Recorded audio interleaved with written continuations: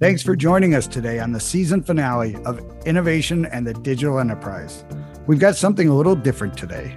I founded a group about 4 years ago called the Chicago Innovation Roundtable. The purpose of the Roundtable is to connect visionary leaders here in Chicago to learn, share, and empower each other to create greater growth through innovation.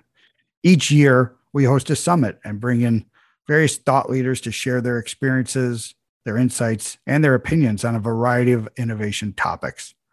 Today, I wanted to share with you the highlights from each thought leader's discussion. Without further ado, our first speaker up is Dick Burke, CEO of Envoy Global. Dick joined us to talk about immigration trends and how foreign talent is driving innovation in the U.S. economy. Here's some of the data insights he shared. The really strong thesis I have today is that immigration will continue to be a key driver for U.S. competitiveness, especially in the immigration sector. And there's all sorts of ways, we can measure this. This compares immigrants as a share of the U.S. population, which is presently about a little under 14%, with the growth of innovation as measured by patent issuances. So in 1975, about 1 out of every 12 patents, as you can see, were issued to immigrants, about 8%. By 4 years ago, it had grown almost quadrupled to 29%, and now it's north of 29%. So probably 2.5x the national population. And you can see in some fields like computers and communication, electronics, it's getting close to 40%. And that is not a coincidence. We know that the large majority of foreign nationals getting master's degree, advanced degrees, master's or PhD in STEM fields, 60, 70, 80% are foreign born. And you see it reflected here. That slight dip in 15 and 16, we know has turned up and to the right since then. So immigrants, 13, 14% of the population, 2.5x that in terms of patent issuances. Take another look at it. In the Bay Area, defined as San Francisco to San Jose, 1975, Chinese and Indians had less than 0.5%, 1 out of 220 patents. By 2017, it was 1 of 8. And we know that has only accelerated since 2017. Another one, you think, zoom out a bit, beyond the folks who actually receive the patent are the folks who create the businesses. We know, and based on 2019's list from the Fortune 500, 45% of the Fortune 500, almost half, were founded by immigrants or their children. Unicorns are defined as private companies that obtain a billion-dollar valuation from venture capital or growth equity or private equity. Half of them are founded by first-generation immigrants. So think of that. Our country is first-generation immigrant, 13, 14%. It is 4x that contribution to unicorns. Next up, we have Adam Knus, CTO of eVive. He joined us to talk about organizing product development teams for success. Here's a few of the things he has learned over the past few years. The teams really were organized by skill set. So product managers was sort of a team in and of itself. And what the product managers were responsible for is kind of cranking out user stories. And then those user stories would get sent to technical lead, and that technical lead would then split them up by kind of layer within the platform. So we had a UI, UX team that was really a set of front-end developers and UX designers. And then we had a group of back-end engineers who were building services. And then we had a group of people that kind of supported the infrastructure or the technology that was actually running the applications. There were some advantages. So our UI developers who were 1 or 2 years into their career loved it. So they were on a team with other UI developers. They had senior people on that team. They were able to build their skills really deeply in that area of expertise. And there were just people there to kind of help them on their day-to-day tasks. A lot of disadvantage with this type of model. Everything that we did required a lot of coordination. You can think about like just the timing of delivering an end-to-end feature. One team may be slightly ahead or behind of the other, and trying to get predictability on when an end-to-end feature would be released to market was super difficult. We weren't really building full stack engineers. So, it was great for really junior engineers trying to build depth in one area. But for those engineers who are looking to expand their skill set, we started running into roadblocks where we either need to move people to different teams or we need to start doing knowledge sharing, which there's a pretty big cost to. And then the worst kind of characteristic of a team like this is when issues would occur, we'd start getting into this not my problem type of issue, or it's not my problem type of response. It's very hard to develop kind of that DevOps mentality when you're working in one layer of a multi-layered application. So teams 2 and 3, this was kind of how I reshaped my team at Narrative Science to focus slightly differently. And then this is how I started my teams at eVive. This was really organizing by product. So at Narrative Science, we had a platform and sort of signature product. And then we were going to launch something kind of new to the market. At eVive, we have sort of one, I'd say, marquee product, and then 5 or 6 other standalone applications or products that we also take to market. So the idea here was we should organize all of our teams with a full stack team, meaning product manager, product analyst, tech lead, and developers, all by product to develop some depth in those products. So in most cases, we were co-located as well. In a couple of cases, we turned this into global teams where you'd have the team actually in both locations, really to kind of drive some interconnectivity and team building cross-location. The things that worked really well is we delivered really fast. So for a given product, those teams were able to make autonomous decisions and drive that product forward very, very quickly. So this worked really, really well for launching something brand new to market and getting it there quickly so you could start to test market viability. It reduced the dependency mapping. So every team was kind of responsible end-to-end for requirements, user stories, the technical design, how they delivered it, where they deployed it, supporting the infrastructure they deployed it on, and was able to operate, like I mentioned before, quickly and independently. Disadvantages, these really started to show up as we wanted to mature from kind of a set of independent products to more of a kind of platform kind of treatment. The first one was really on splitting teams globally. It became very difficult after a while to get people excited about the global hours. It has a tax to it, and you can do it for a while and eventually started to wear on these teams.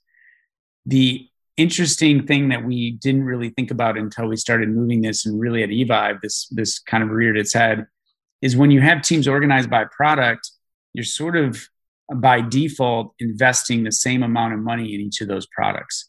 So if you have 6 products, one product is your breadwinner performing better than another product, you want the ability to just slow down investment in the one maybe that's underperforming, or slow down investment in the one that needs less forward development and shift that investment into other products. If you're organized by team and by product, that actually creates a team dynamic that you wouldn't normally have if you were doing this slightly differently. Technical reuse became a problem. So in some circumstances, we were rebuilding the same type of functionality 4 or 5 different times, which was creating some pretty bad technical sprawl across our products, specifically at eVive. And when we decided at eVive, what we really had was a platform that we should be launching products out of. There was a lot of modernization or re-architecture that needed to occur to kind of bring that sprawl back into a common set of services. So worked really well for new stuff, made it difficult then to transition later.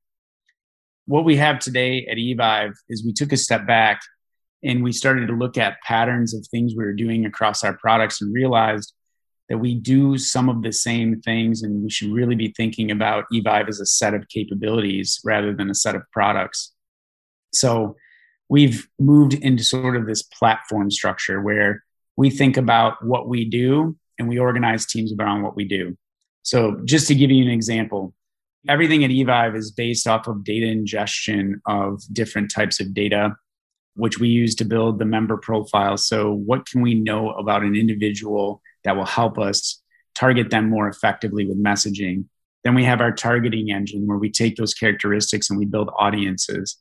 And then those audiences are run through what we call a campaign engine, where we bring in the content, the frequency, the modality of how we want to reach that person, and we drive that to the users. And then there's a set of UIs that sit on top that users can interact with.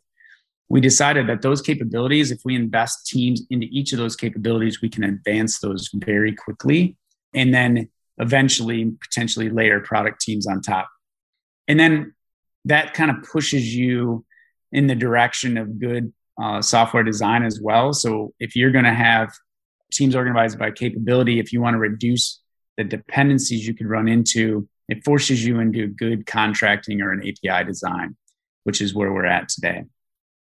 So I probably hit a lot of these, but the advantages here, we're maximizing our tech reuse. So we're not building the same thing multiple times. I mentioned the good system contracts.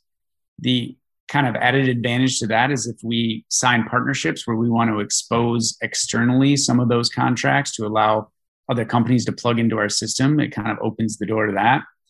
And really why you would choose this is if your platform is what matters. And as our company has evolved, we've gone through products being the most important now to platform being the most important. Some of the downsides of this is it takes a while to get there. I know a number of you have probably been at bigger companies, have probably been involved in application modernization projects that can last 4 or 5 years. I was certainly a part of a lot of those back in my consulting days.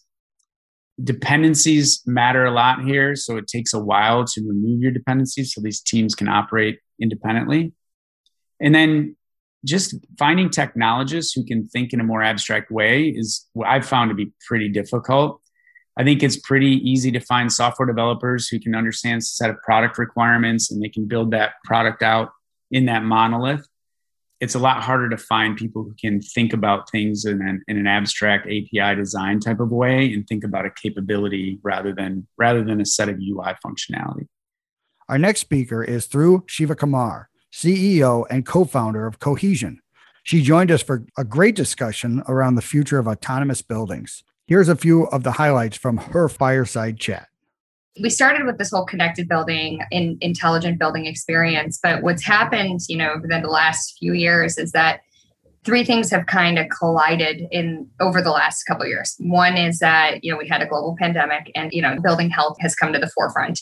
So that's one of them. The second is that 40% of the problem are buildings, right? So commercial buildings are the first phase of the climate accord, the Paris Climate Accord. And so we are, phase 1 of buildings have to do more to decarbonize their real estate. And what they don't have is data to do so. So what they're struggling with, and then, add on one more layer, which is people are talking about this hybrid workforce and the reduction in space utilization for landlords, and now add on inflation for real estate where debt costs are going up. So you've got all 4 of these really large large macro factors that are coming at landlords that is forcing this industry to change. Never before did we really have this force. We've had financial crises before, but we've never had 4 of these kind of factors coming and hitting us at the same time. So one thing that, we're hearing across the board is that this time it's going to stick. The digital transformation is real and it's here to stay from a real estate perspective, prop tech perspective, built environment perspective. And so when we think about like the sustainability factor, it's innate in what we have to do. And what we have to do is balance how to be a healthy building, how to be an engaging building so people still utilize space, and also how to be a sustainable building. And so with that, you need technology and you need data.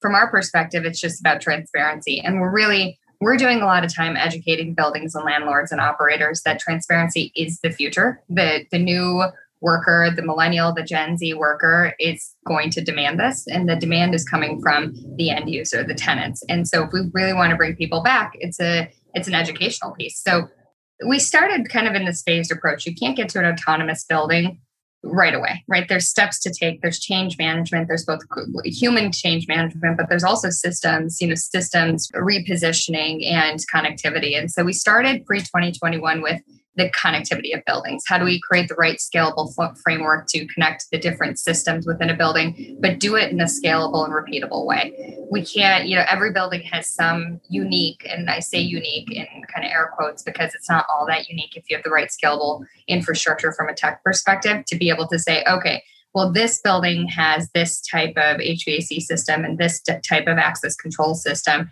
And this, the next building has something totally different. But if you have the right framework and architecture from a tech perspective, you could actually make that happen and be able to scale and repeat that connectivity of the building system. So that was what was really important for us, is how do we make sure that we could integrate the hardware and software in the right way, and then make sure that that tenant experience is appropriate. So that was, kind of the past. This year, what we've done is really pivoted, and I should say this year being the last 12 months, to, healthy buildings were a real big, obvious play for us, in that we already had the connectivity. We were always going to make our way to the autonomous building, self-driven, self-healing building itself. But we were focused on a few other things. We were going to look at demand-driven HVAC, so heating and cooling first, but we saw a real need for indoor air quality and demand-driven ventilation, which was all around the air you breathe. And so we pivoted to respond to a customer need. And we also had our, the mechanical, the firm that we spun out of, they were big on, let's make sure that, we're responding to this market need. So we pivoted and we built out, the first optimization program in indoor air quality. Next up, we have Greg Zvitek, director of Spot Hero Labs. He joined us to talk about how embracing extreme ambiguity leads to innovation. Here are some of his thought-provoking ideas around leadership and culture. In the early stages of innovation, there's a lot of ambiguity, and how do you create a culture for that? So the first thing that Patrick and I spend a lot of time talking about is that learning is the most important principle, not process, not anything else. It's learning. And how do you create a culture that forces that pizza box team to learn faster than anyone? And really the first important part about it is you create a bottom-up mentality, meaning like it's not uncommon in the early stages when I work with new people. I'll put something up on a wall and I'll walk out the door, and I'll just put a topic for the team to talk about. And then I'll literally walk out the door, because the topic is for them to work out and solve. And then that way it's not the leader that's the one that's doing. Your job is to set the objective, but in general, it's the team, the three other individuals that are in the room that are responsible for figuring out what we're going to do, what problem we want to solve, and then lastly, how they want to solve it. And really, in the early stages, I intentionally create controlled chaos. So whenever someone asks me, like, what should we do? And I'm like, I don't know. I really don't know. What do you think? Or I'll pick on the quiet person in the room, most quiet person in the room, and ask them to talk. And more importantly, I'll put them in a very difficult situation, in an uncomfortable situation in the early stages. And you'll see by the third week how people just start talking, and you don't really have to talk, because they'll understand the problems way better than them. And then the last is document as little as possible in the early stages. And really why you don't want to document anything is because the conversation and the communication is more important than, I've seen a lot of people try and write out, this is our perfect scenario and this and that. And I can tell you the learning is going to prove all that wrong anyways. So you should just try and focus on the hypothesis and don't document anything as the leader, and let people kind of pick up stuff and document stuff whenever it makes sense. But don't spend time waiting for that. Like, more important thing is to get out there and talk to people and come back and share, and rather than spending time waiting for people to document. And that changes as you get, further into Horizon 2 and so on and so forth. But in general, in the early stages, that's something that's really important. So number one is people. I don't want anyone on my team that's an expert at anything. I only want people who are Swiss Army knives. What I have found in my career is if you try and take someone who's an expert at something, that actually hinders the ability for them to learn, because they anchor on that level of expertise. But the people I do want are people who are master collaborators, because then they can embrace that ambiguity between the other three members of the team, and master learners. Those are the most important skills. And being a generalist, being able to pick stuff up as we go, whatever language, whatever it is, enhances experimentation. And I also want like I talked about a lot about is the product-focused teammates, and who are looking for exponential growth. What we have found here at Spot Hero is there are people who feel kind of stuck. And, once they get them into a labs teams, sometimes what we have a hard time in then is putting them back in their boxes. They learn so much so fast, and then they get them back into, other areas. We then have challenges with that. And so it's an interesting dynamic. And really, most importantly, is I want people that are willing to do the dirty work. So like the guy who wrote most of the code for opening our gates through Bluetooth, which we didn't get a chance to cover, he right now is up on a ladder rewiring a Bluetooth sensor for us at the moment. So, maybe the most valuable person on the team from an engineering standpoint is literally on a ladder right now. And everyone on the two teams is willing to do things that they would not do. And they know that their things at the early stages don't scale, but they're just trying to do everything we can to eliminate most barriers. And then the other thing is on the leadership side, the person that's the leader, I firmly believe, since it's a pizza box team, the leader should just be willing to do the dirty work. It's not unusual for me to be in a parking garage 3 to 4 times a week at some point. And this is an actual picture of like after we hung our sensors for the Bluetooth for the first time. Basically, anyone that I ask to do something, I should be willing to do myself. And really, my job at the end of the day is set the objective, not the goal. Set the objective, not the goal, and really break any ties as far as any disagreements are concerned. Last but not least is Ari Kaplan. Ari is the director of AI evangelism and strategy at DataRobot. He joined us to talk about the state of artificial intelligence and how it's reshaping the way organizations do business. Here are a few of the insights he shared.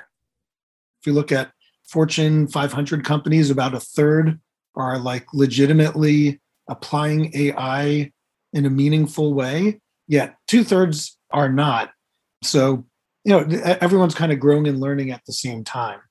So what is AI and machine learning? And there's really 3 acronyms of AI. Artificial intelligence is what people generally refer to it. And that is what you see here.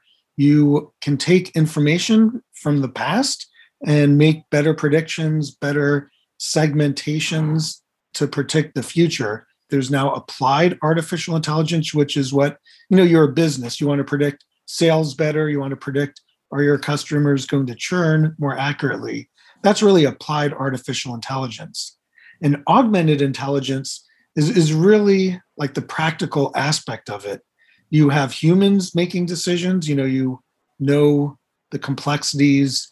Somebody's hungry, they're going to buy Pringles more likely than they're not. Their kid got a cut on their knee, you're more likely to spend more for a Band-Aid than not. So those are, human ideas, but the artificial part can better understand the complexities of tons of types of data, more like human behavior.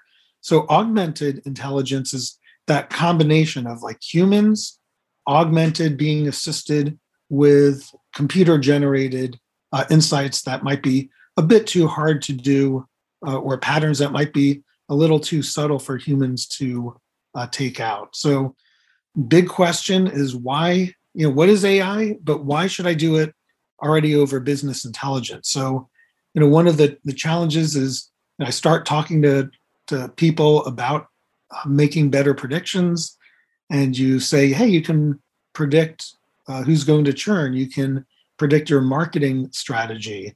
You can predict who should I give a loan out to. And companies are like, we're already doing that. So you have to understand that AI, yes, you are currently making predictions. They might be good. They might be great. They might be amazing. But artificial intelligence can take that to the next level. So, one example is, I'm working with Kroger, that big retailer, and they have 60 million loyalty followers. And each of those loyalty followers have a somewhat unique number of children, salary, their shopping experience, their journey of purchasing. If I were, or Howard, or anyone on the call were to try to figure out 60 million people, it would take you your lifetime many times over. So AI, can help figure out. Kroger actually prints multiple millions of catalogs customized to each individual household. So I may get one where certain coupons that I like are higher up, or recipes I might like, and Howard may get a different one with totally different articles and content. The civilizations have been through many revolutions, and we're in the middle of what's called the intelligence revolution. And it's pretty phenomenal. It's going to be larger than any of the other revolutions possibly put together. So that wraps this episode. I hope you enjoyed listening and hearing from all of these wonderful people and their great thoughts and experiences. This episode was sponsored by Dragon Spears and produced by Dante32.